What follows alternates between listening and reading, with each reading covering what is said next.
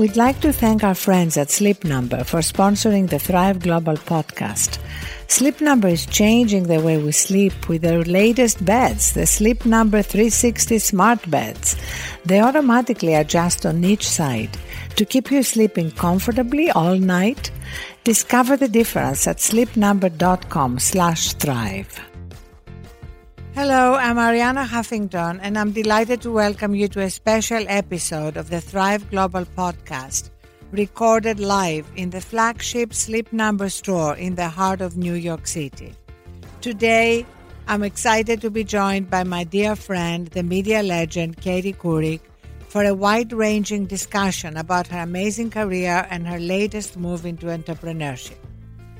And, of course, about how she lives and how she thrives.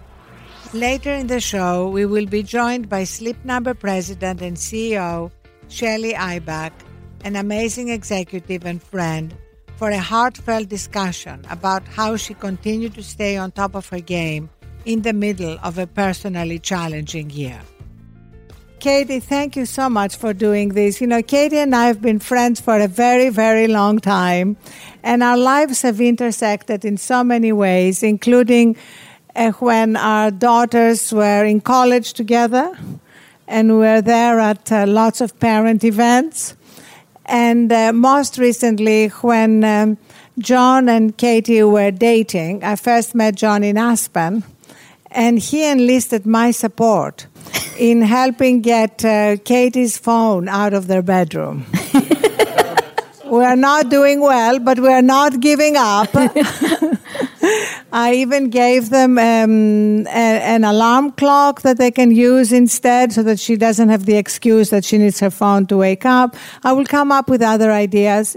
You may have to withhold sex until she puts her phone. There's a joke in there somewhere. So, Katie, let's start with your new venture, because it's so exciting, Katie Couric Media. Yeah, how original, right? No, it's great. I think women should put their name up front. I have no problem with that. Remember, it was the Huffington Post. But That's true. You don't have to apologize to me. But I love the goal and what you're doing. But tell us in your own words. Sure. Well, first of all, hi, everyone. It's great to be here. Arianna, always great to be with you. I've been thinking a lot about why I'm doing what I'm doing, and I think it's partially because I love communicating with people. I like telling stories. I like interacting with people. I like engaging with an audience, and I like distilling and synthesizing complicated stories to help us all understand them better. So having done so many different jobs in television, there weren't a lot of jobs that I hadn't done, and also seeing the landscape of the terra firma of the media landscape shift before my eyes, I started thinking, how could I continue to have a voice, and how could I continue doing what I love? And I realized quickly, as I think, Arianna, you've seen all along, is that people are getting their information in a whole host of ways. A lot of people are not watching television. It's usually an older audience. I think the average age for an afternoon show on MSNBC is 64. Not that there's anything wrong with that, but I saw that young people were, cutting the cord and getting important news, information, and storytelling in a whole variety of different ways. So knowing that people were disintermediating and speaking directly to an audience, I thought, well, how could I parlay the fact that I'm pretty trusted, I have name recognition, which is increasingly difficult to achieve in a fractured media environment, and I have relationships with people. How could I parlay that into a business?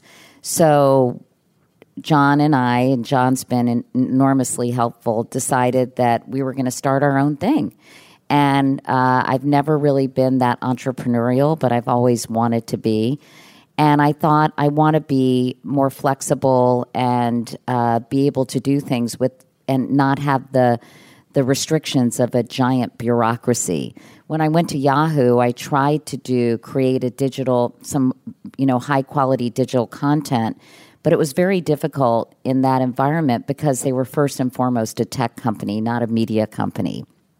And they were also concerned about a lot of other things, like selling the company. So I decided that I would try to create a space where I would have a direct relationship with an audience through my social media channels primarily, because 70% of people now get their news and information from social media, and try to create a daily diet and a touchstone for people who follow me about the important news stories, and also through video and through a daily publication, which we're in the process of actually putting together now.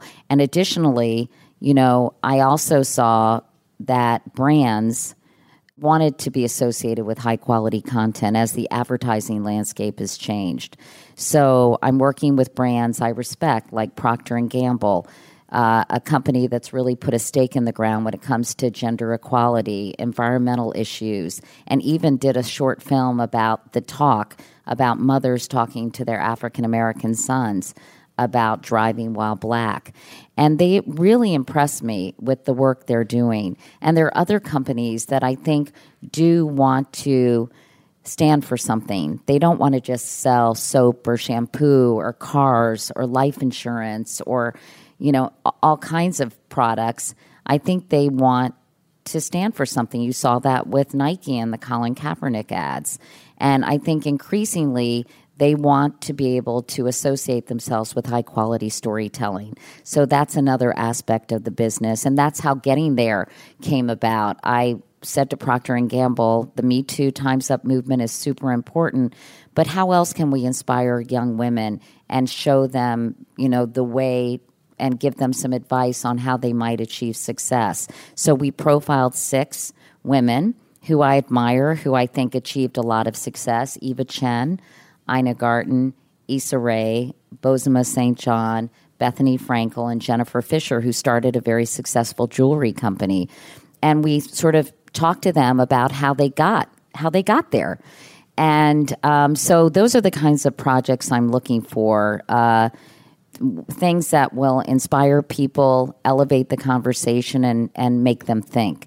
And we just started this summer, so we're on our way to hiring more people and getting the word out and launching a lot of different projects, and also being associated with documentaries. And that was such a long answer. I'm so sorry, Ariana. No, I love it, because everybody knows your amazing history, and I wanted people to know what you're doing now. And I think you're onto something big, because brands really want to be identified with adding value to people's lives, not just selling products. And we just finished a campaign we did with P&G around Pantene, because there was that Yale study that shows that only 1 in 10 women feel good about their hair. I hope all these women are here now. Are you feeling good about your hair? And so we found women who had posted on Instagram, #BadHairDay. We put them in a studio. We filmed how they feel about their lives when they feel bad about their hair. And then we gave them shower mantras to tell while they're washing their hair that build their inner confidence and connect, how you feel about your hair with how you feel about yourself. Because the two things are very interconnected. It doesn't just go from hair to inner confidence. It also goes from inner confidence to hair. And it was just an amazing campaign. On the day we finished the campaign, the #GreatHairDay had more entries than the #BadHairDay for the first time ever. So this is like something very new for those of us who've been in the media for so long. It's a very new way for brands to approach selling product while adding value. And for you, it's sort of very natural, because storytelling has been such a key part of your amazing career, and so has empathy. You've always been identified with empathy. So how hard is it sometimes to wake up and feel empathetic? Oh, in the current political climate, you mean? I try to always kind of be in touch with empathy. I think we're living in very divided, partisan times, clearly. And I think part of the problem is nobody's talking to each other. The media landscape has become so bifurcated and so poisonous in a way. And I think, I sympathize with a lot of my fellow journalists because I think it's incredibly challenging to cover someone like President Trump, who is so unconventional and really pushes the boundaries of the behavior that we have for so long expected from a president of the United States. It's really, really challenging. And I think people are living in two different Americas depending on what media they consume. And they're getting two very different pictures of what's happening in the world. And I think as a result, people become more deeply entrenched in that particular perspective and less willing and open to even have a conversation with someone who disagrees. And, this has been the case for a few years now. And I think it's even gotten worse and has intensified. And I think there are two very different visions of America that people have. And I just hope at some point we can have a conversation and come up with some kind of compromise that people can be willing to accept. I mean, we can dig in, and I'm sure you've thought a lot about this, Ariana, about all the factors that are contributing to this division in this country. I read a lot about it. I talk to people about it. And, it's geographic, rural, exurban versus suburban and urban. It's demographic. By 2044, we're going to have a majority-minority population, which is very threatening to some people, even if they don't actually understand their implicit biases. And, I think income inequality is a big factor, too, and class resentment. And so, we have really big, huge problems to deal with in this country. And I'm afraid that the media becomes so obsessed over some of the superficial things that are going on, behaviors in the White House, sort of musical chairs in terms of staffing. And all these things are interesting and in a way titillating, but they are distracting.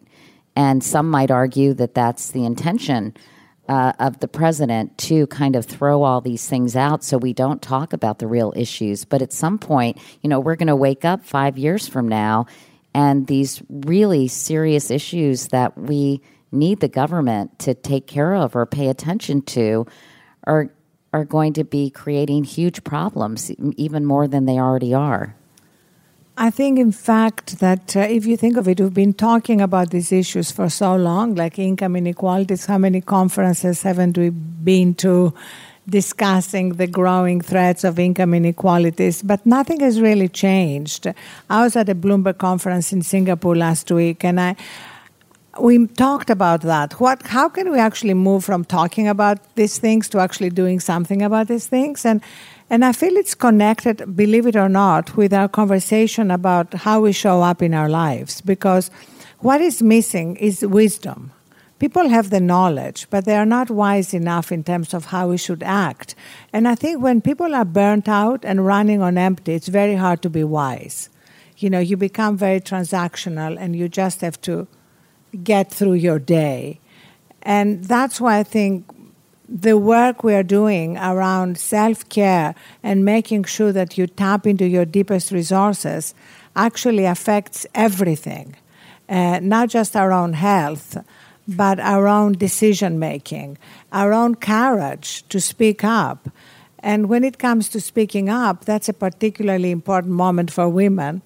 You've said that we need to stop using the words prima donna and diva for women, because very often it makes women feel, or bossy, any of these words, which, as Sheryl Sandberg has said in terms of bossy, when it comes to men, it would be seen as leadership abilities.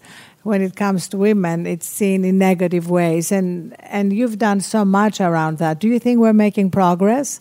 I do. I mean, I think this Me Too moment and Time's Up, I think we've really had some tremendous revelations about all kinds of things, not just about sexual harassment, but about pay inequality, about how we view each other in the workplace, how we treat each other. I did a documentary series for National Geographic, and one of the hours was on gender inequality, and it was really before Me Too had ever happened. And I wanted to understand why women had not made greater strides in the workplace. And I interviewed a woman named Mahzarin Banaji, who's at Harvard, who does this implicit association test.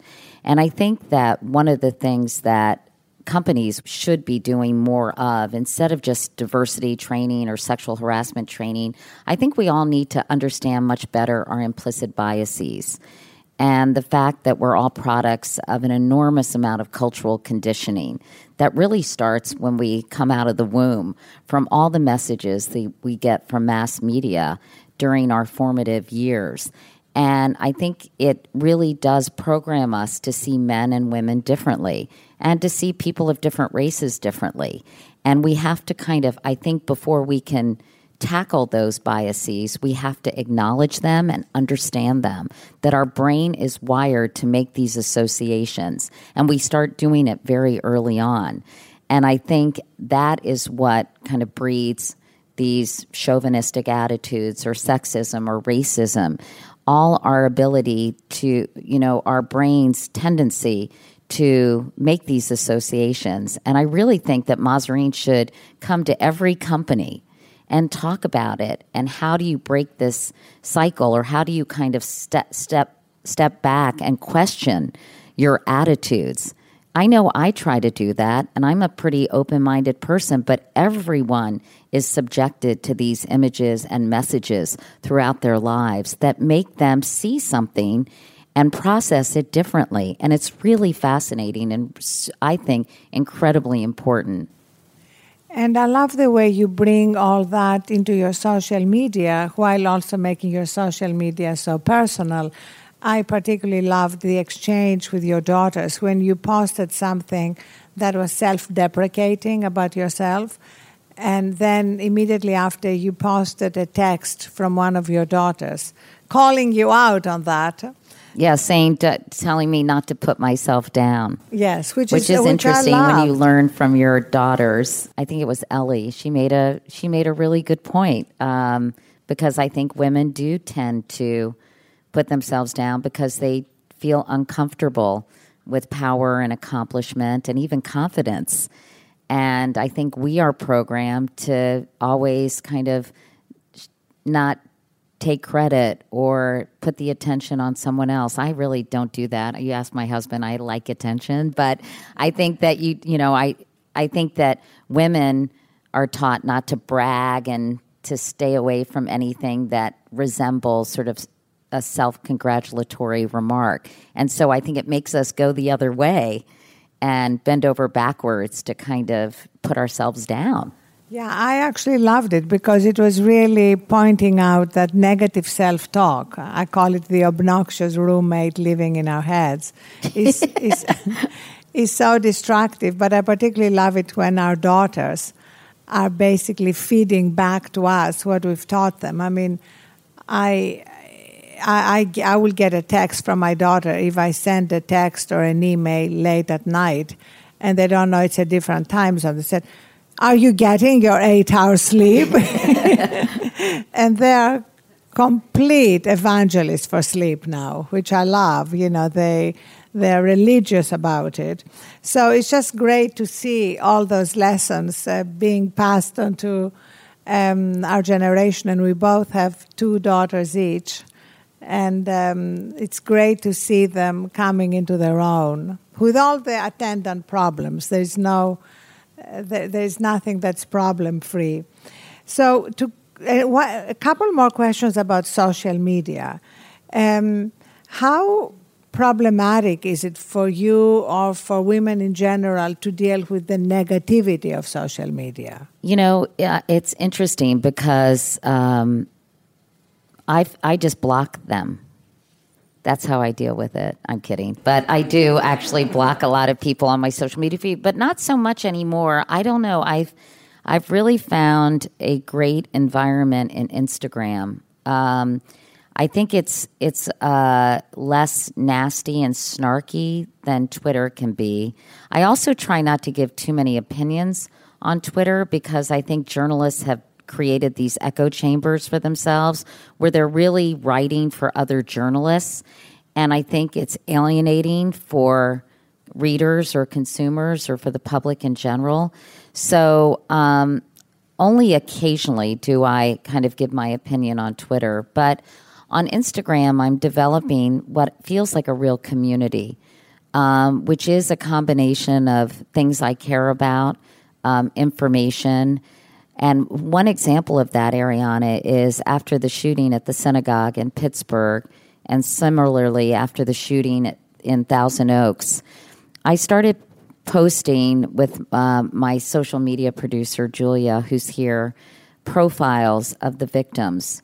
You know, I did a documentary on gun violence a couple of years ago because I've covered so many of these senseless shootings, and I went to Sandy Hook and went into Mark Barden's home the night this happened with his whole family welcoming me in, and they were obviously in a state of shock. But between Columbine and Aurora and all the school shootings that I had covered and, you know, obviously in the movie theater, I thought this just doesn't make sense. But I thought it was so interesting that I got such a response showing just photographs of the victims with small profiles of who they were. And when I've covered tragedies through my career, I've always wanted to know more about the people affected. And I don't know if you remember after 9/11, the New York Times even printed a beautiful, well, it wasn't beautiful, it was harrowing, but important book with all the profiles of the people who had died on 9/11. And I think it dehumanizes people to just deal with these tragedies through statistics or talking about the perpetrator. And I think people have to realize that a beautiful 18-year-old girl who was a freshman at Pepperdine just happened to be going out for a fun night of line dancing, and she's killed in this club in Thousand Oaks, California. And young, I mean, the people were so young. And then you think, of course, of Sandy Hook. And the response I've gotten from people, they are so grateful because I think with the news cycle moving so fast and furiously, you know, we become inured and desensitized to these incidents of gun violence. And the only way we're going to change is for the citizens of this country to unite and say, we can't, this is unacceptable. And you're never going to eradicate it completely. I believe that people have a right to bear arms, but there are common sense measures that can be implemented that will actually reduce the number of people. And, you know, it's just, I think it's terrifying. People share with me how they feel, and they talk about these things in my comment section. And I feel like it's provided a real place for conversation. And sometimes when people disagree, and then everyone, of course, you know, attacks them, I say, no, I want this to be a safe space for conversation and for different points of view. Now, there's some people who are just too crazy or too extreme, and I don't think they necessarily have a place in the conversation. But, you know, there has to be more places where people can come together and express their point of view and, you know, have, I think, an intelligent dialogue. And I have found Instagram to be a place that I really love doing that, whether it's talking about the fires. And then I have fun things, too, where I try to talk about my life and fun things I'm doing. It's not all serious, but it's kind of been a fun place for me to play and to communicate with people and to feel like I'm having an exchange. And now I recently had the chance to sit down with Pete Bills, the Vice President of Sleep Science and Research for Sleep Number. We spoke about the connection between sleep and kids. So, Pete, what does the research show about the connection between sleep and school performance? You know, there have been a lot of research done over the years, A great study done in both Israel and the U.S. shows that there's a direct correlation, controlling for everything else, between scholastic performance and sleep quantity. It's a dose response. It seems like every 10 to 15 minutes of extra sleep that our children get results in a better grade. So from the difference between an A and a B and a B and a C and a C and a D, it's really a dose response. So it's amazing how just a little bit of sleep change can make a huge difference in their scholastic ability. Fascinating stuff, right? Stick around until the end of this episode to hear my full interview with Pete.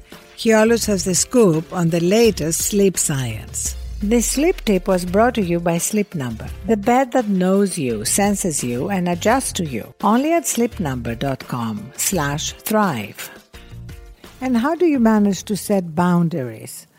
Because we can all get slightly addicted to social media, to our feeds, to the conversations. How do you decide when to unplug and say, this is my time? That's an excellent question. I don't think you should ask my husband about that, but he's kind of gotten into Instagram too. I'm like, what are you doing? He's like, I'm putting this in stories. I'm like, what happened to you, Molnar? You know, he used to get so mad at me and frustrated. He beat you once. He put something up in stories ahead of you. I noticed that. And you called him out. Yeah, it's so funny. You know, I think that's a really good question and a really important one for everyone to consider because it is very addictive. I think it's designed to be addictive. I did a whole hour on this for National Geographic as well about whether or not technology was robbing us of our humanity and taking away from human contact and conversations. And, you know, nothing's worse than trying to have a conversation with someone and they're on their phone. Like that person over there. I'm just kidding you. Just kidding. And in fact, studies have shown that even to have a phone within your vision, you know, if you're at a meeting, at a conference room, and it's even in your peripheral vision, that actually takes away from your ability to concentrate. Of course, Simon Sinek knows all about that, and Adam Grant, and there have been so many studies about that. And I do think that, you know, as you know, Ariana, and you've been focusing on these issues for a long time, there is no such thing as multitasking. You can really not focus on multiple. And I know that I'm really bad at it because when I was in college, I couldn't listen to music and study at the same time because my brain would be too bifurcated. So, you know, I think it's a real issue, and I think that John and I need to sit down and establish some guidelines and some rules of engagement. Yes, exactly. Let's do it now. Let's see. What are the rules of engagement that you have now? Do you have any rules of engagement? Well, we used to. We did have a short period of time where we did not have our phones in the bedroom. And that lasted about a month. And was it good? I did find it better. I slept better. You know, because in the middle of the night, if I wake up, I check my phone. It's really actually sick. And then, of course, the lights from your phone stimulate your brain, and then it's harder to get back to sleep. And it's not just the lights from your phone. It's the fact that your phone is the carrier of every project, every problem, everything that dominates your waking life. And so suddenly this is intruding into your time to recharge. So it's really serious. But here is really the solution. We have found that the way to change behavior is through tiny micro steps. I was talking to the CEO of a company we're working with, which is a very fast-growing company. And he said to me, you know, I work really hard. The company is doing amazingly. I have this one hope that I'll be able to spend some time with my kids at night without my phone. So I said, just an hour and a half. I want to leave my phone in my car, go into my house, spend an hour and a half with my kids, and then go back to my phone and my laptop and my work. I said, how is it going? He said, I haven't been able to do it once. I said, an hour and a half is too long. Say you're going to leave your phone in the car for 15 minutes. Can you do that? And so he's been doing it now. So it's like, start with something small, you know, that's manageable. And then you get the reward, and that reinforces you wanting to do it. So let's pick a micro step. John, do you have an idea? Oh, Molnar is on the podcast now. Thank you for having me on the podcast. I like a hard cutoff after some hour. So say 9, like you can have it in the bedroom until say 9 o'clock, and then it moves over. So it's not that it's always off limits, but sort of after some time. Or I would go along with that. I would cut that deal with you, Katie. Okay, well. Okay.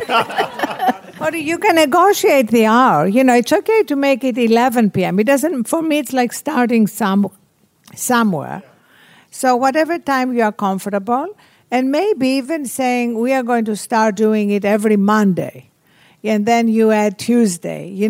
Trust me, we try to make the micro steps really tiny and doable.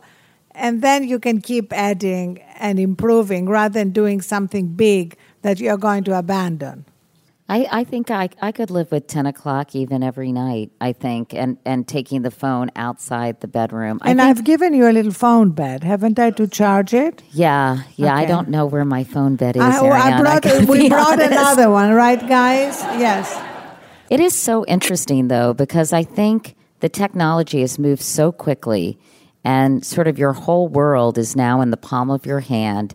I don't know about you all, but when I lose my phone, I panic. I feel like my arm has been cut off.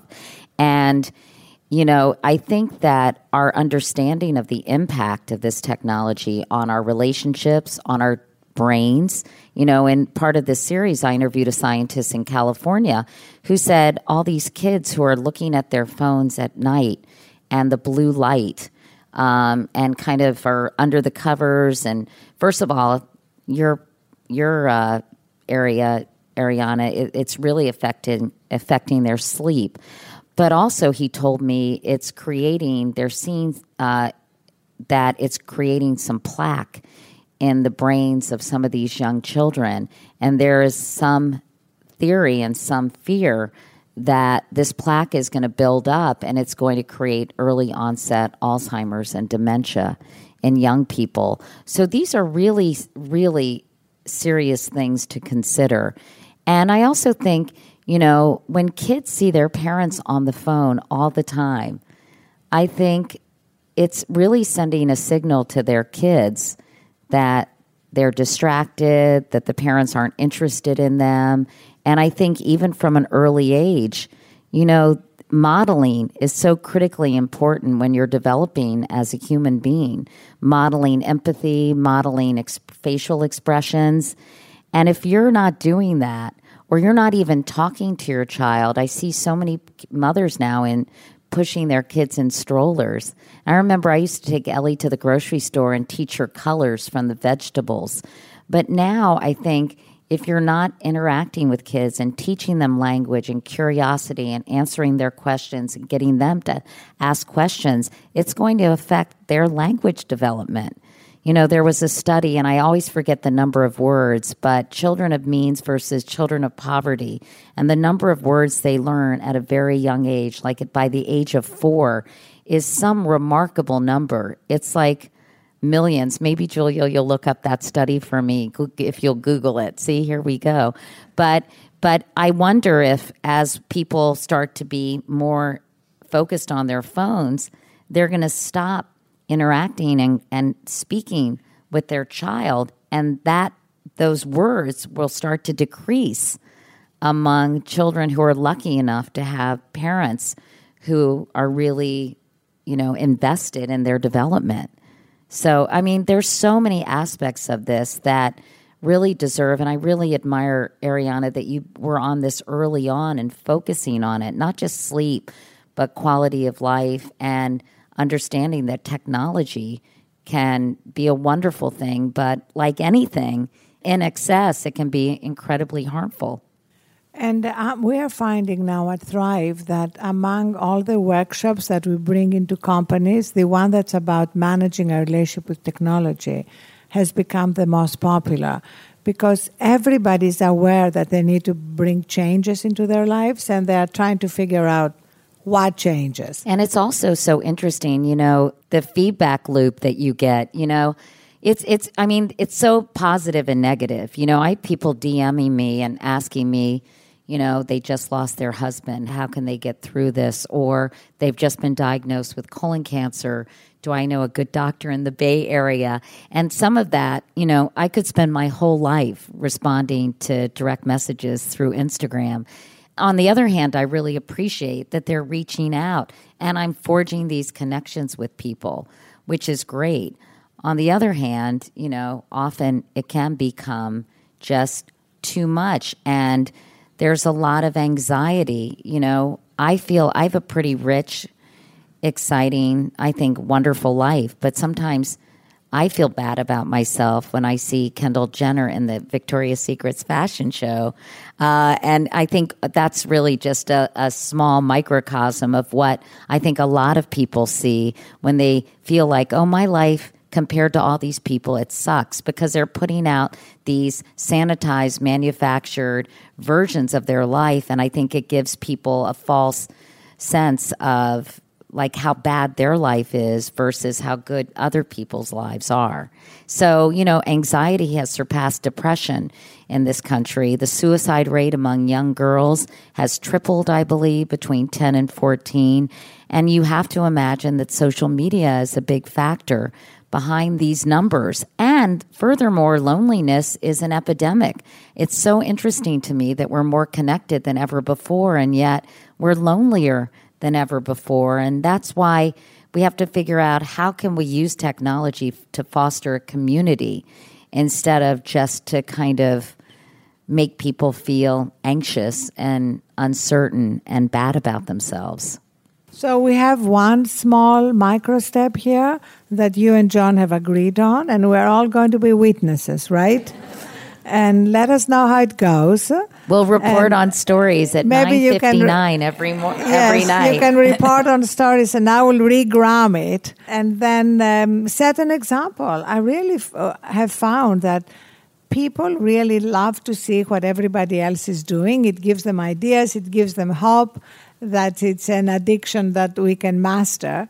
And it also helps us wake up and face life with all its challenges and joys in a recharged way. And you've said once, I think it was a Vanity Fair Q&A, when they asked you to describe your state of mind as exhausted. So how are you on the scale of exhausted?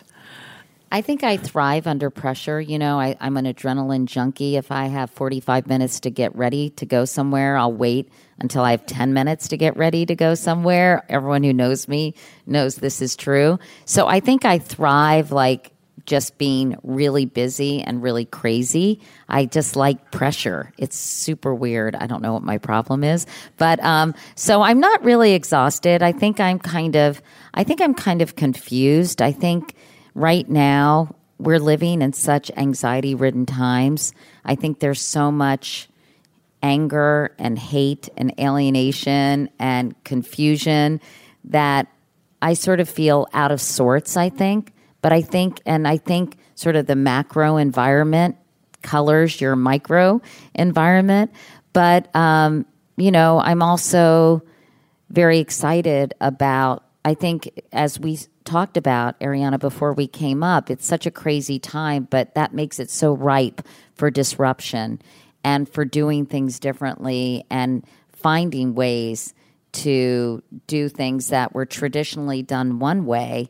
Technology, I think, has enabled us to, like, for me, to have a relationship with an audience. If I wasn't on television anymore 10 years ago, people probably wouldn't hear from me, although I guess I joined Twitter in 2008. And the vice president of CBS News said, I think it's beneath the anchor of the CBS Evening News to be on the Twitter.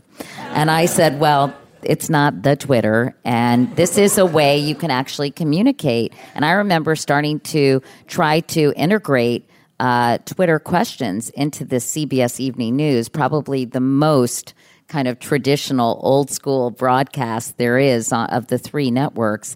And I think they thought I was crazy. But during the Gulf oil spill, I said, let's take questions through Twitter that the audience might have. And I remember someone said, how much oil is down there? And I realized that's a good question. And that's something our correspondents weren't really dealing with. And so, I've always tried to use technology in a positive way to disrupt in a productive way. And so I'm exhausted but excited that I have an opportunity to really control my own fate and destiny, and that I don't have some, network news president saying, hey, we're done with you. We're going to go move on to the flavor of the month. There's something really empowering about that, and not being beholden to someone who's using their subjective ideas of what is good and bad, or maybe taking a news network in a direction you don't feel comfortable in, and being able to control your own destiny and choose the topics that you think deserve attention and consideration. I completely agree. And I think it's also a great role model to younger women about how they can choose their own destiny and choose to take the risk to be more entrepreneurial. And I want to thank you so much for being such a role model for so many women, from your early success to your pioneering understanding of technology and social media, and now to grappling together with all of us how to set boundaries and how to use them in a productive but healthy way. Thank you so much, Katie, for being with us. Thank you, Ariana. Thank you. And I'm now delighted to invite to our little makeshift stage Shelley Eibach, the CEO of Sleep Number, who is not just an incredibly successful woman CEO, but somebody who has demonstrated to the world how you can actually reinvent a brand to make adding value to people's lives and being purpose-led at the center of its identity. So, Shelley, it's so great to have you here and to be with you. I've loved our friendship over the last 6 years, and our partnership, first with the Huffington Post and now with Thrive.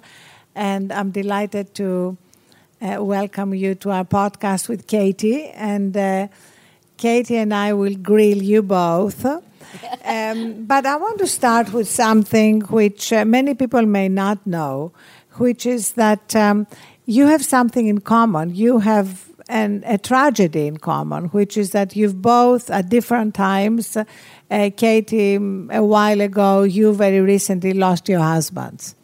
So I would love to talk about that. And starting with you, Shelley, how did you deal with it?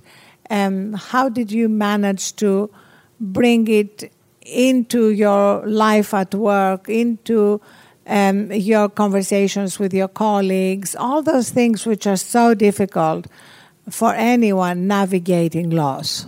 Well, first, thank you, and it's a pleasure and an honor to join the two of you in our conversations about life. And this is a big one, and obviously you never expect to experience something like this, and it's literally the worst possible thing that can happen, and then it does.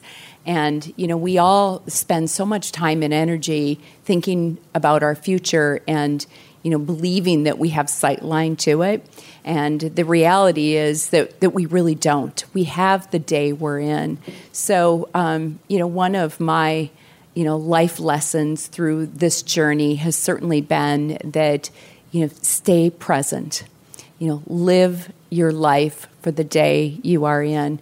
I think, for me, what was important to understand, I just lost my husband a year ago, and it was important to understand that the grief journey is about moving forward and finding graces.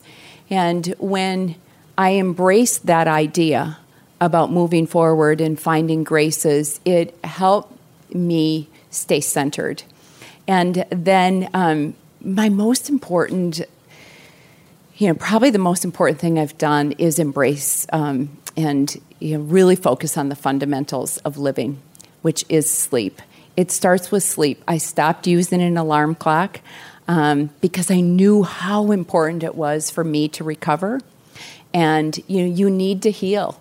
And healing comes from taking care of yourself. And sleep is at the center of that. along with, later, a few months later, I added exercise and really became disciplined in that area. And that helped me change my lens.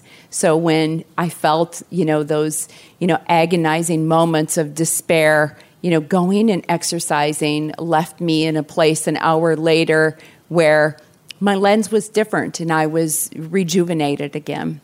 And then, adding the healthy eating. So those fundamentals, it's so important to, being able to be present in the day you're in.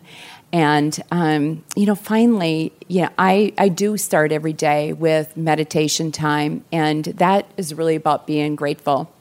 And every day I establish that quiet time to be grateful for everything in my life and to be thoughtful about perspective.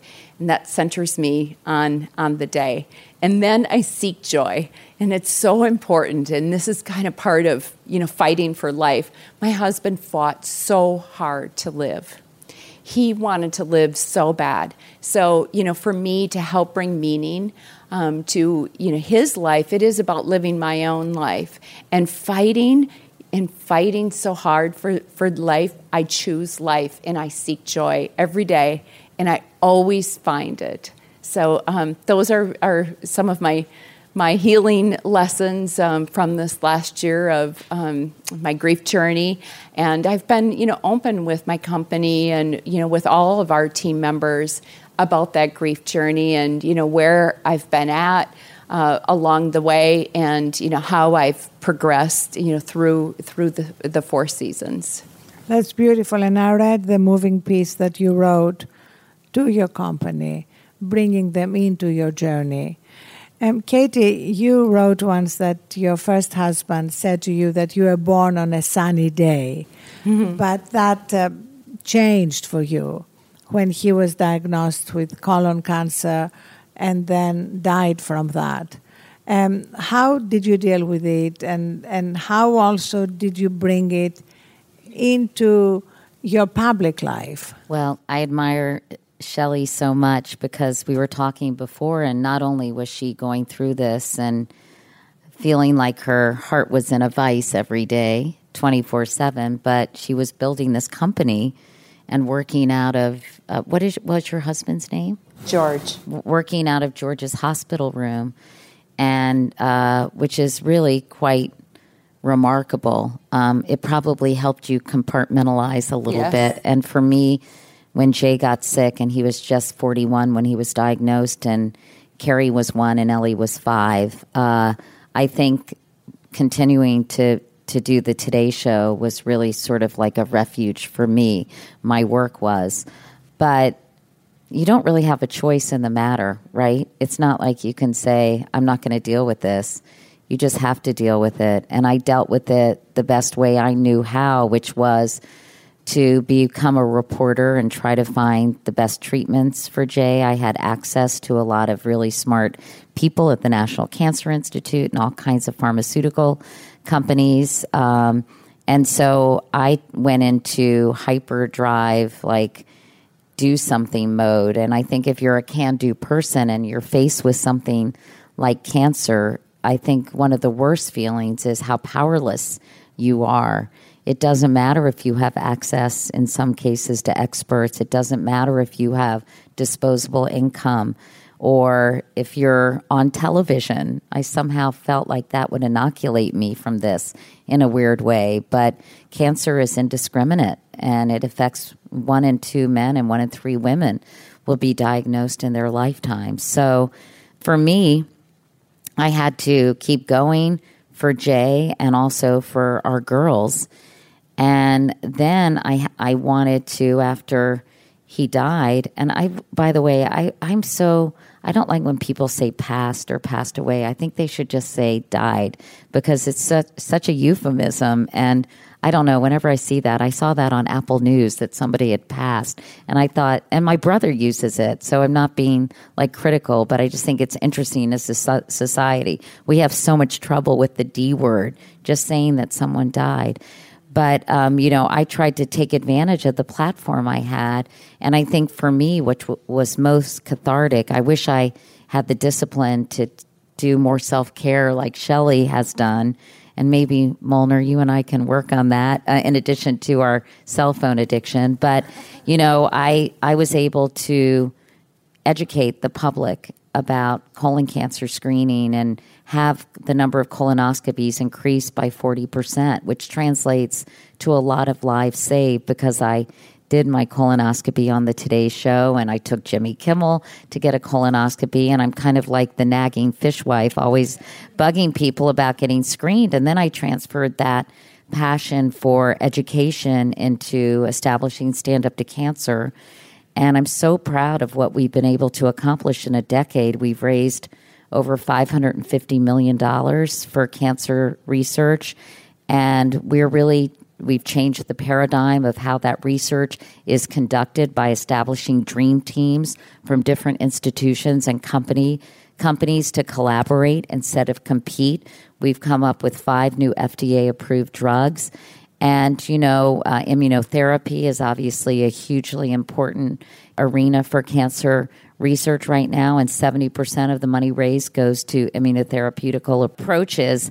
And so I feel like I'm making a lot of positive changes. And I think that to counter that powerlessness I felt when Jay was sick, I think I've kind of tried to do things so I could make a difference, if not in Jay's life, but in the lives of other people. And you've done an amazing amount of work there. And what Shelley said about how you use sleep for healing is something so interesting to me, because a little before George died, I had another close girlfriend whose husband died, and she could not sleep at all.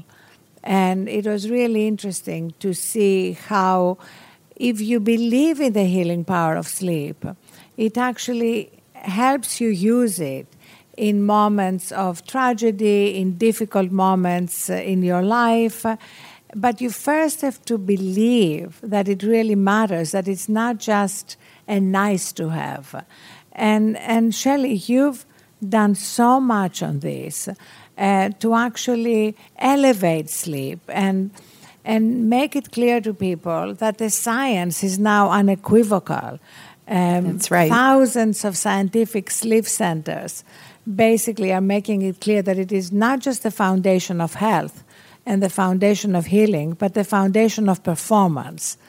And it's just amazing how much progress has been made in the last few years, but also what a long way we have to go to really make sure this new scientific fact is absorbed by everyone. So how are you planning to achieve that in the next few years? And we have a little announcement to make on that too, but tell me first your thoughts. Well, I am so passionate about this, and, sleep deprivation impacts people, physically, mentally, all aspects of their life, both now and in the future, as you were talking about earlier with Alzheimer's and other issues that are related to sleep deprivation. It also is, a big culprit in damaging one's relationship, with, people in their personal life as well as professional life. And, in the end, we all work so hard to be our best self. And it starts with having a great quality night's sleep. That gives you the best shot at being balanced and being authentic and not overreacting or underreacting, for that matter, to the various situations you're encountered with. So I truly believe that, the world can be a kinder place with greater sleep. And we all know that society, especially right now, everybody needs a great night's sleep. And you can see it and hear it in social media when people haven't had a great night's sleep. And we have to keep, bringing forth studies and performances that link sleep to performance. That's one of the reasons why at Sleep Number, we did the partnership with the NFL to, really help the active NFL players be more competitive. And, you can see the direct link between quality sleep and performance. And it's so fun to see it play out, every week in the games right now. And that's why our motto at Thrive is a good day begins the night before. That's right. And we are so excited about the conversations we're having with you and your team to launch a dedicated science-based sleep section at Thrive with you as the editor, and to bring together both the latest science but also new role models. Because as Katie knows so well, people learn and change through a combination of data and storytelling. And we have found that nothing has moved the needle as much as having people like Jeff Bezos write that he gets 8 hours of sleep and how that's good for Amazon shareholders. People who want to hear from others in the arena who are succeeding, to make it clear that this is not for people chilling under a mango tree. Exactly. It's for the NFL players and for the richest men in the world and for people who are incredibly active and effective in their lives. And I really admire both of you so much for changing the conversation. It wasn't that long ago when people bragged about how little sleep they needed. It was a macho thing. I remember when I worked with Brian Gumbel, he would say, I only get 4 hours of sleep. And I'd be like, ooh, wow, that's so great. And, I think, the same thing goes for people who are busy all the time. Busy used to be worn as a badge of honor. And I think the fact that you're really sort of changing the conversation and refocusing the lens on what our societal expectations are and what is admirable and what is not is really important. And I think that you've done so much with just kind of just refocusing people and thinking, gosh, needing sleep is not a sign of weakness. It's actually, good for you and good for the people around you.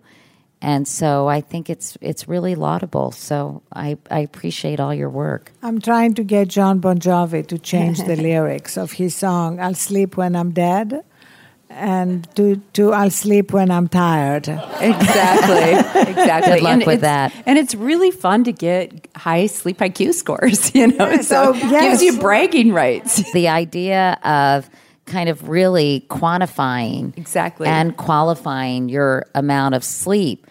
I think that's an example of marshaling the power of technology and using it to improve your life. And so, of course, now I'm going to be very competitive with John, and we're going to have to compare our sleep scores. Like we compare our words with friends scores. Although I gave up on that because he beats me all the time. So. Actually, last night, Shelley and I were at a dinner with Desiree Goober, and she did say that now that she has her sleep number bad, she and her husband are competing with each other, and she would say, don't get into bed yet, I'm not ready. Wait for me, so that he doesn't get more sleep than she's getting. So that's a very healthy competition. What about having televisions in your bedroom? Is that something, because obviously that's a different kind of technology, and I'm curious how you all feel about that. Well, the science basically says that it's very important not to watch something just before you go to sleep that you don't know what you're going to watch. Like Handmaid's Tale? Very bad. Anything that might disturb you. I mean, certainly not the news, because you never know what you're going to see. And we are also susceptible. So it's individual, but I have a TV in my bedroom, but I never watch it before I go to sleep. So an hour before, do you turn it off? I think, exactly. Set a time. And again, make it 15 minutes before you go to sleep. Then make it half an hour. Then make it an hour. Just start with these micro steps and build to what is optimal.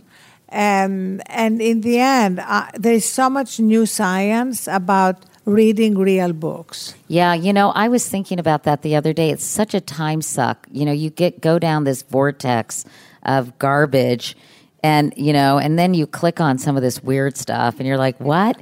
Like Joy Behar's last words, you won't believe how she died. I'm like, Joy Behar died? And then you realize they do that with all these different people. Probably me too. And by the way, I advertise a wrinkle cream that I've never used. And all these people think I use this wrinkle cream.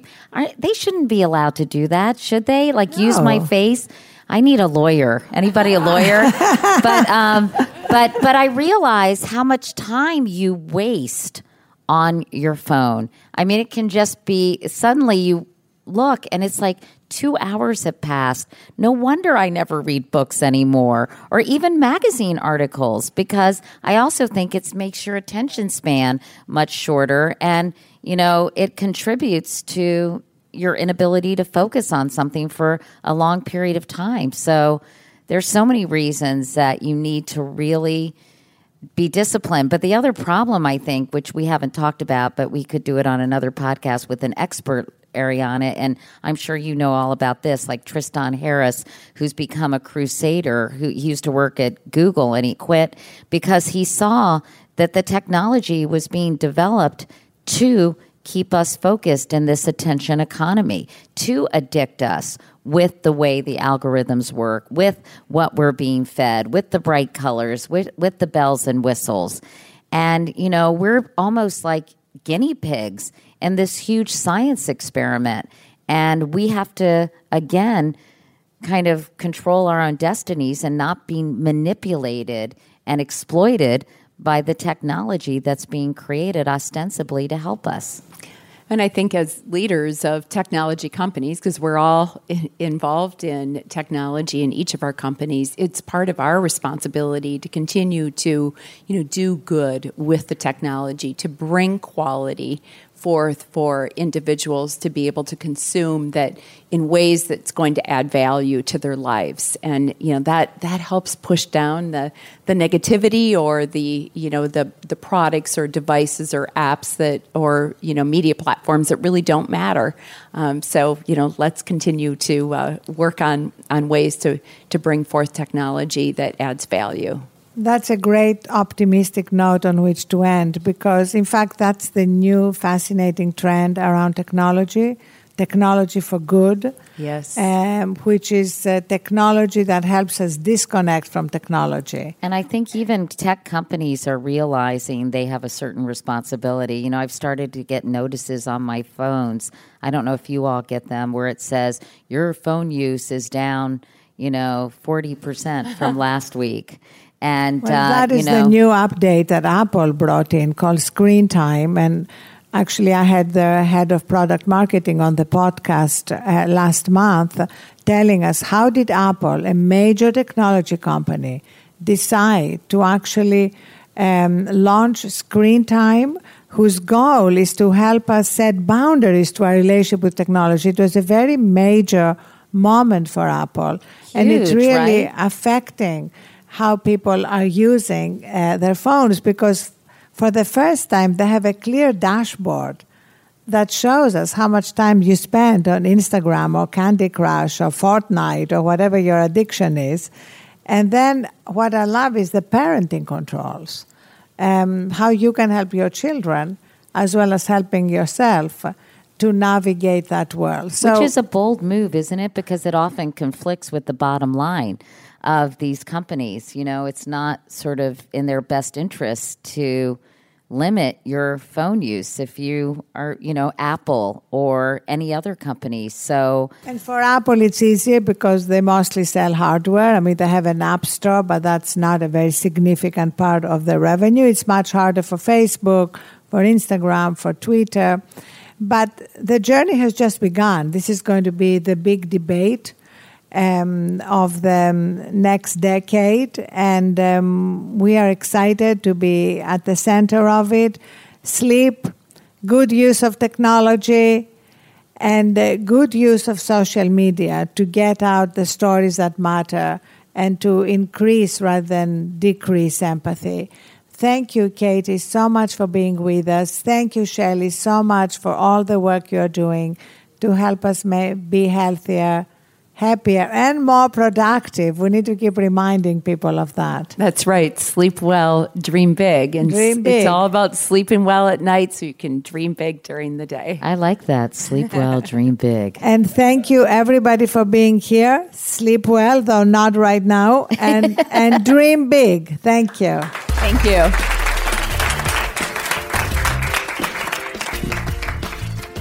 And now I'm excited to share my recent conversation with Pete Bills, the Vice President of Sleep Science and Research for Sleep Number. So Pete, what does the research show about the connection between sleep and school performance?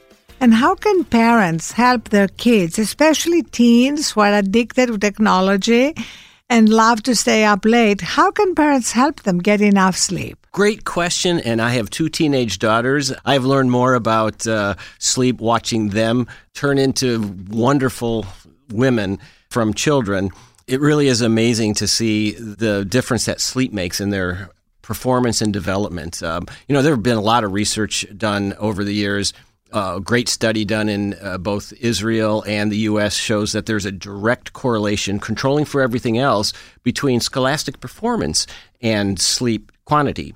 It's a dose response. It seems like every 10 to 15 minutes of extra sleep that our children get results in a better grade. So from the difference between an A and a B and a B and a C and a C and a D, it's really a dose response. So it's amazing how just a little bit of sleep change can make a huge difference in their scholastic ability. And any particular help that parents can give their children? You think just giving them that information would help? Well, I think it's a great time also for them to realize the impact of, as you've talked about many, many times, the impact of caffeine and screen time. Caffeine has a long half-life, and the amount of energy drinks that our kids consume right now is off the charts. Even energy drink at 3 o'clock is going to diminish the quality and the quantity of their sleep, especially deep sleep early in the night. And media consumption before they go to bed. I love your advice of locking away your phone in a box in a closet, away from your bed. With my girls, we used to set 2 alarms. One was when it was time to go to bed, so they could start their routine and get rid of those things. And the other was when they woke up. But media consumption just consumes the children in 3 different ways. One, it always displaces sleep. One more text, one more tweet, one more episode. 2, the blue light that it emits. It reduces the production of melatonin, delays sleep, delays quality sleep, deep sleep. And then 3, the racing mind. As soon as someone puts their phone down, that doesn't mean their brain turns off. It just really makes it very difficult for our children to get to sleep. So caffeine consumption, screen consumption are very, very important. And then on top of all that with our kids, when they enter adolescence, their middle of the night shifts compared to what their parents are, almost up to 2 hours. So routines become even more important. And light exposure and avoidance is critical.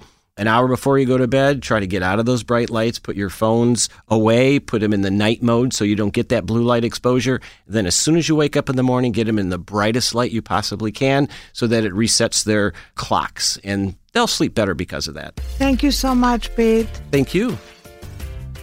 Thanks again to our friends at Sleep Number for sponsoring the Thrive Global podcast. So many couples disagree on mattress firmness. The Sleep Number 360 Smart Bed adjusts to your ideal firmness, comfort, and support on each side, so it's just right for both of you.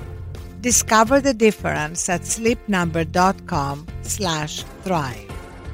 Be sure to subscribe to the Thrive Global podcast with iHeartRadio on your favorite podcast app, and stay tuned to thriveglobal.com and iHeartRadio for updates on new episodes. And in the meantime, go to thriveglobal.com for tips to start thriving today.